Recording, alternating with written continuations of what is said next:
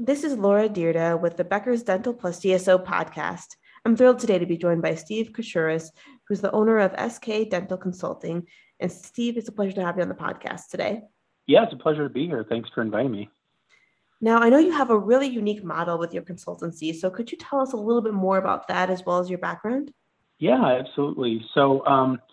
I have kind of a long background in multiple industries, and it would be a long conversation. But I was in business turnaround in the automotive industry, and when I was in my 20s, and I went back to school for pre-med and pre-dent. I had a dual degree program, and I also had a business degree at the same time. And I was pre-accepted into medical school. I decided to go to medical school route instead of dental, but it was a hard decision. I was pre-accepted into Loyola Medical School in Chicago. And one thing kind of led to another. I went back to school when I was 30. So by the time I finished, I was 35. And so I thought, I just gone through a divorce, and I come from a meager upbringing. My family didn't have a lot of money. My dad died when I was young, and it was very tough to think, okay, I'm gonna go to medical school and do this all by myself with no help and no support. And medicine was changing at the time in the late 90s, and managed care was taking over, and medicine was kind of going in a direction that I wasn't really crazy about. All my friends are doctors and dentists from high school that I maintained friendships with. So I decided to take my background from business turnaround and marketing, customer service. I built a business out of my parents' garage when I was 19 years old and grew it to the second largest in the United States. So I had a very entrepreneurial spirit, and I managed a oral surgery office that had two locations for a while after I graduated. It was the same oral surgeon that I studied under when I went through my internship for dental. And we got along really well. And actually, one of my best friends, who's an oral surgeon in Indianapolis, studied under him in dental school. And so we had a good relationship through that. And he needed an office manager, and I wasn't sure really what direction I wanted to take at the time. So I managed that for a while, and frankly got bored. There wasn't a lot of challenge there. And after a number of years, I kind of hit a ceiling there. And I was recruited by Northwestern Memorial Hospital in Chicago to run their solid organ transplant unit. And I did that for a while. And there was a lot of bureaucracy there and red tape. And I'm somebody who likes to get things done really quick, right? And if we make a decision that we want to make an improvement, let's do it, right? Like, let's do it right now, today. And there were committees for things, and they moved very slow. And I was able to affect a lot of change there. I'm very proud of what I accomplished at the hospital, but I knew it wasn't really my long-term goal. And I was approached by a group of Wall Street people that wanted to start a DSO. So we started one, and we got up to 4 locations. And there was a doctor who had to be part of the DSO. In most states, including Illinois, you have to be a dentist to own a dental practice legally. And the dentist that they chose as a partner, his life kind of spiraled out of control. It's a long story, but so the Wall Street people were like, we were just doing this to have fun. It's not fun anymore. The dentist is kind of not showing up for meetings, and his life's kind of a problem. And this is becoming a little more of a hassle than we really wanted to. So they just sold off the practices, and that left me with no job. So I thought, I've done consulting before, and then I've done turnaround before. Why don't I do this in the dental world? So I started small, and I started with smaller offices, 4 or 5 op offices. And my model was to go in and stay for at least 12 months and be in the office every day, and work, I've worked 80 hours a week for some clients, and uncover what was lacking, and then, come up with an action plan that was very unique to the owner of the business. Not every dentist likes to practice the same way. They don't have the same goals and vision. So it was very tailor-made to what they wanted to accomplish. We set out an action plan. And unlike most of the large consulting companies who actually dispense advice, and they will look over your numbers and they will provide guidance, and nothing against these companies, but I would actually go in and execute the action plan for the owner, for the dentist. Oftentimes they're in the mouth all day, they're drilling and filling like they should be. They oftentimes have no idea what the front of the house is doing in the business side. They're smart people, they're very motivated, but oftentimes they kind of fumble through the business side of the company. And I come in and I put all the systems in, and I document everything and create standard operating procedures. Sometimes I change everything. I've even changed the name of the office, the uniforms, the website. Everything gets changed typically, and it's a turnaround. Now, some of my clients were failing. They would call me and say, "I'm 60 days away from bankruptcy. I need your help." And if I was available, luckily some of it was good timing, and I was available, and I would come, and I did a big office in Florida that was failing, and another huge 20-out practice in California recently that was failing and going bankrupt. And they just had a myriad of problems with which most offices do, and turn them around. Now, some of my clients, probably 70% of my clients, are doing well, but they just don't know what they don't know, if that makes sense. So they don't know that there's better ways to do things. A lot of times there's not a lot of structure in the office. Their systems, if they have them, sometimes they're very loose or they're not followed. And I bring in a set of systems that will work in any office and that can be modified again to meet the goals of the dentist owner. And so I've been very successful when I come in, get to know the staff. I do a lot of listening for the first 30 days and just see what's going on. And then I attack, I always say there's 1,000 different moving parts in the dental office. And once you get all of those in alignment, it's a beautiful thing, and there's an explosion of growth. For the practice in Florida, for instance, they were down to about $100,000 a month in production, which they were actually losing money. 25 new patients a month only. This is a big office, and they might have had 50 Google reviews, and so in 9 months they were up. I got them up to $275 a month in production, 125 new patients a month, and they had the most Google reviews in Jacksonville, Florida. So, but I had to change everything.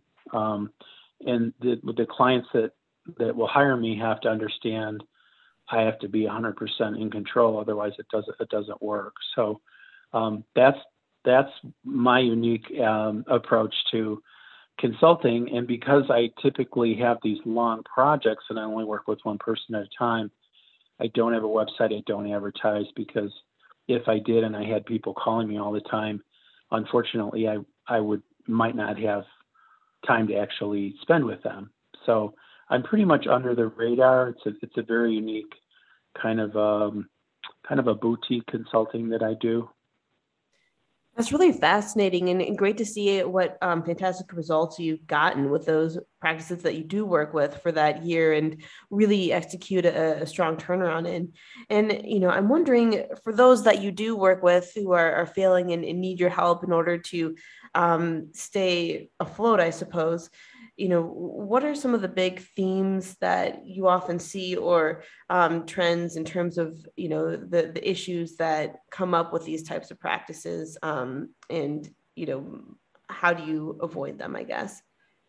Yeah, it's, there's a lot of common themes, and it's interesting that the approach that I take when I work with a practice that's failing versus a practice that's doing well, that they just want to do better. Interestingly enough, I do the same thing. And so there's just basic principles and systems that you need to put in place to have a successful practice. And oftentimes I see, and I don't want to offend any dentists out there, but oftentimes they have a hard time with confrontation and holding people accountable. And again, in all fairness, their job is to be dental surgeons all day, and they're very busy. They should have no time to even go sit at their desk and check their Facebook. They should be on the floor all day, right? And so they don't have a lot of extra time to kind of see the mechanics of the business and what's going on. How are people answering the phones? Are they collecting money like they should? You know, what's your accounts receivable? I look at everything. I mean, even down to, I hope we're not using the cheapest toilet paper in the restroom. And are the restrooms clean? Does the office smell nice? Is a lobby clean? And don't call it a waiting room, by the way. It's a lobby, you know. Nobody likes to wait. So waiting room has a negative connotation. And so even the verbiage that you use, you know, is very important on the phone and how you talk to patients. And so I think that if a solo dentist is going to have a 5 or 6 office and they're going to relinquish their control to, let's quote unquote, call them an office manager, they have to truly have a manager. Oftentimes what the office manager winds up becoming, or they hire for, are somebody that basically just kind of runs the front desk operations. And oftentimes they're not really fully qualified to do it. Maybe the dentist picked just the most qualified dental assistant and they promoted them to manage the whole office. And it's great to promote from within, but you really have to have somebody that can deal with the HR component, hiring, firing, holding people accountable, corrective, progressive coaching, right? You know, first strike, second strike, 3 strikes, you're out.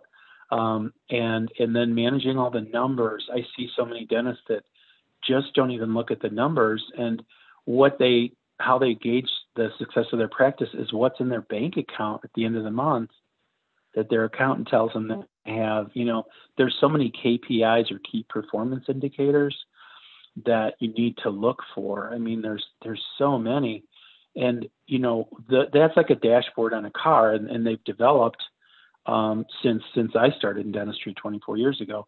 They've developed dashboards. There's a number of them out there that will pull from your practice management system and put the numbers and these KPIs in a more usable interface. So there's charts and graphs. It's like a dashboard on a car, if you will. And so the staff can kind of look at that, and anybody knows what a speedometer in a car looks like, or like a bar chart, and you can kind of see trends that way. The staff can digest that, and it's more actionable, and it's kind of dumbed down, if you will. And so oftentimes these practices are run very skipshot. And I always say to my friends that aren't in dentistry, I found that dentistry is one of those few businesses that the owner can kind of stumble through and still at the end of the year make a pretty healthy living. And so because of that, sometimes they don't realize that the power they would have to you know, double or triple their business, and then also have less headaches, happier staff, some structure in the office, and then, you know, some protocols and some rules for patients to follow, right? So that they pay their bills when they're supposed to, and they show up to their appointments. And I see so many new clients I talk to, and I look at I talk to their front desk, or I look at their accounts, and I'll see, you know, patient failed. You know, failed means they didn't show, they didn't call, they just no-showed on you. Or they canceled within an hour of their appointment. And I'll see notes like, this is the 5th time this person did this in the last 6 months. And they'll make a note of it, but they don't do anything about it. So you have to train your patients just like you have to train your staff. And there's just so many moving parts and protocols and standard operating procedures and systems that have to be in place. And again, you can operate very loosely and still make a healthy income. But I see a lot of practices that are operating kind of like a hobby, more like than really a serious business. And again, even operating that way, oftentimes the owners can still make a real healthy living. But oftentimes, even with that comes a lot of stress. You know, there's a lot of drama in the office. The dentists oftentimes don't know how to handle that, so they just kind of put their head in the sand and they don't address it. Then you have some toxic environments, and it's hard to attract new staff, or you have a new staff and they leave because there's some bullies in the office or cliques. And, dentistry is all people. It's a people business on both sides. You're not working on cars, right? So you're working on people. You're dealing with people, and it's a very intimate service you're providing. And oftentimes people are scared to death. Most people don't enjoy coming to the dentist, like not going to the movie theater or let's go to pick out a new car, a new TV to buy. That's exciting. Oftentimes people view dentistry as kind of a necessary chore, and sometimes they're just downright terrified. So you have to try to market and attract those patients and keep them as happy as you can, create a positive experience for them. And you have to have happy staff to do that and people that like coming to work every day. And the culture is super important. I think that's one of the main things that I work on and that I stress is, making sure that the staff that you show the staff appreciation and that you pay them well and that you kind of share the wealth with them through incentives and bonus systems and profit sharing and things like that. So I would just say that the systems, you have to have systems. I can tell you a quick story of the client that I'm working with now. And I told the owners when I came there, I just visited for one day and I just poked around the management system and I looked at a few patient accounts that had left and received their treatment and they left already. And I noticed that they didn't collect their, let's call it a copay, but it's their estimated patient portion in dentistry. It's what that they know that they have to pay out of pocket for the services that day. And they weren't collecting that. And I thought that was interesting. Maybe it's one of these practices, like in the old days, we'll do the treatment and we'll just send you a bill, Mrs. Jones. That's kind of the way they did it, 30, 40 years ago. And I thought, well, maybe this is the way they like to operate. So I mentioned it. I said, your front desk is not collecting at the time of service. Is that your protocol? And they're like, oh, no, they're collecting. I said, no, they're not. Actually, every patient that left today didn't pay a dime. And not only that, I went back 2 years. They haven't been collecting for 2 years. Oh, wow. And they almost fell out of their chair. They said, I can't believe that. We just had a meeting about this like 6 months ago they hired this other consulting firm. And they did a whole seminar with the front desk staff. And, that can't be. I said, well, look, check for yourself. And so the interesting part of that was, why didn't the owners know this wasn't happening? This wasn't an isolated incident. Mrs. Jones forgot her wallet and didn't pay. The front desk people decided on their own that they just weren't going to collect anymore. They had no authority to make that decision. But so these things happen unless there's somebody watching over. There has to be a captain of the ship, right? Otherwise, the ship just drifts off and hits a sandbar and sinks. So even in a practice that had an accountant kind of on staff and looking at all over, never even thought to check. And so there's a system for collecting, and then there's a way to make sure it's done. It's that trust but verify that Ronald Reagan coined, with Russia. You want to trust your staff, but you have to check and make sure they're doing what they're supposed to be doing. Even if you're just spot checking, that's just management. And I find it so interesting these days where, especially a lot of the younger people, when you're trying to manage them or hold them accountable, they'll always complain, you're micromanaging me. And they confuse managing with micromanaging. Somebody has to be kind of inspecting what you do, and so you definitely have to have somebody in place to do that. So you have to hire, if you're not going to do it yourself as the owner dentist, and that means staying after work or doing that on a Saturday in your time off. But your practice isn't just on autopilot. Somebody has to be watching over everything. There's also a lot of embezzlement in the dental world, way more than other businesses. And it's because of what I alluded to earlier. You have Sally at the front desk. She's been with you for 20 years. Oh, I trusted her. I can't believe she embezzled from me. The client I told you in Florida that was just 60 days away from losing everything, his house, everything. his front desk person that was with him for 20 years embezzled $100,000 over the course of 9 months, and nobody caught it. Nobody was checking. And then she took out a line of credit in his name for $25,000 and drained that. And so I said to him, well, don't you have an accounting firm like checking over your numbers? He said, yeah, but I called them, and evidently I didn't buy that package or something that included them kind of looking over things. And I'm like, that's just basic stuff that they should have been doing.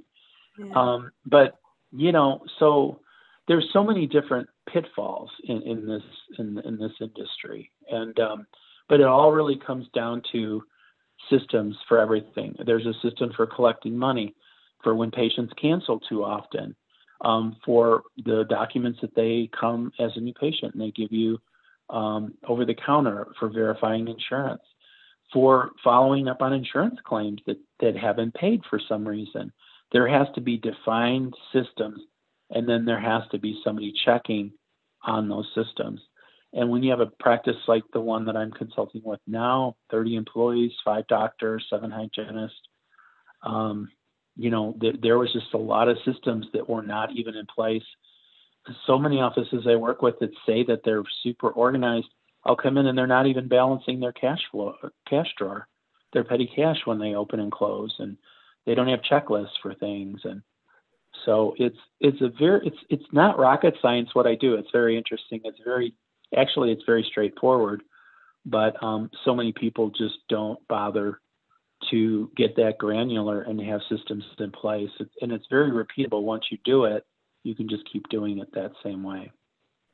Yeah, absolutely. I think that's great insight. And, kind of like you said, just boils down to being really organized and having the right systems in place. But it's easier said than done, I'm sure, especially, when your background is not in business, but more in the, taking care of patients and those kinds of things.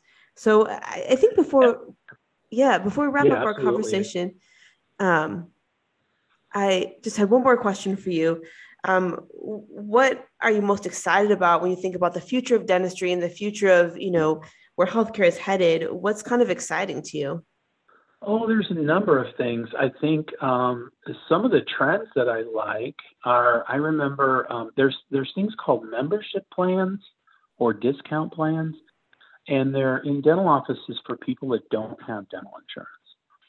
And these were kind of shunned by a lot of dentists because they said, in other words, how it works is there are a number of different ways it could be set up, but it could be a set amount per year. Usually it's like $300. And with that, you get 2 cleanings and you get x-rays and you get status exams and things for a year. And you pay that annual fee. And you also get discount off of the regular fees, because if you don't have insurance, you have to pay full fee, right? So you get anywhere from, some people offer 10, some people offer 20%. And it's a smart model. And I embraced it as soon as I saw this trend coming out. And so many clients I work with would fight me on it and say, why would I want to take my cash paying patients that are used to paying full fee, and now I'm offering this discount plan? What if they want to sign up for it too? How do we prevent them from doing it? And I'm like, you don't want to prevent them from doing it. You want to encourage it. And they're like, well, why would I want to give all this money away? And so what the hard research has been shown after the last couple of years particularly, is people that have these membership or discount plans actually do 50% more dentistry, because they feel they have something like insurance. It's not insurance, but they have something like it, and they actually do more work. So you actually make much more money. So that's a trend. Almost every office now that I'll poke around and look at some of my competition on the internet, almost all offices are having these discount plans now. And it's really smart. It's good for the community. It's great for the patient. It makes dentistry more affordable. And I'll give you a quick example. So Delta Dental, for a crown on a tooth, typically will pay around, in our area, $700. But our full fee, our normal fee, is around $1,300. So that's a big discount that you have to give Delta Dental patients that have the Delta Dental insurance, because you agree to a lower fee. to attract those patients to your practice. Our discount plan, normally the crown is $1,300. It's $900 on the discount plan. So it's a huge benefit to the patient. They get the 35% discount. But if you look at what we would get from Delta Dental, $700, we get $900 for the cash pay patient. We don't have to file any claims or argue with the insurance company or anything. We get the money that day. So it's really beneficial for everybody. And once the clients I work with understand that and they try it, there's this paradigm shift and it clicks and they're like, oh, okay, it does make sense, but they fight it initially. So that's one trend that I see. Another huge one, obviously, is the DSOs. I think it's very difficult for a sole practitioner, sole business owner, to be able to manage all the things that I had said earlier in the conversation by themselves. When you have a management team that helps you with the marketing and the accounting and the HR piece of the equation, and they maybe can help you open a second location, they can provide financing and guidance. And with seasoned professionals like somebody like myself that really knows the business and knows how to optimize your business and help you grow it. And it's very tough to be on your own. And I see that trend, it's really accelerating in the last couple of years. And so much private equity money is coming in, realizing that dentistry is a great business to be in, right? And I also think that there would be a fusion, and I think Aspen Dental is playing around with this, could be like a fusion between the medical and the dental industry. In other words, you could have dental care in medical buildings. So there's a synergy there between dental and medical, because what happens in the mouth really affects the whole systemic body, and there's tons of evidence about that. And I think that would be an interesting trend to explore in the dentistry world, to see a kind of a melding of the medical and dental together in one facility. Absolutely. I think it's fascinating to see, that fusion as you presented it. But in thinking about how dental and oral care really affects the entire person in their wellness and their care experience is very, very important. So thank you so much, Steve, for joining us on the podcast today. I really appreciate your insights. You had some fascinating examples and really, really interesting things to say. So I appreciate that. And I look forward to connecting with you again soon. Yeah. It was my pleasure. And again, I'm very honored that you asked me to speak, and I'm always available in the future.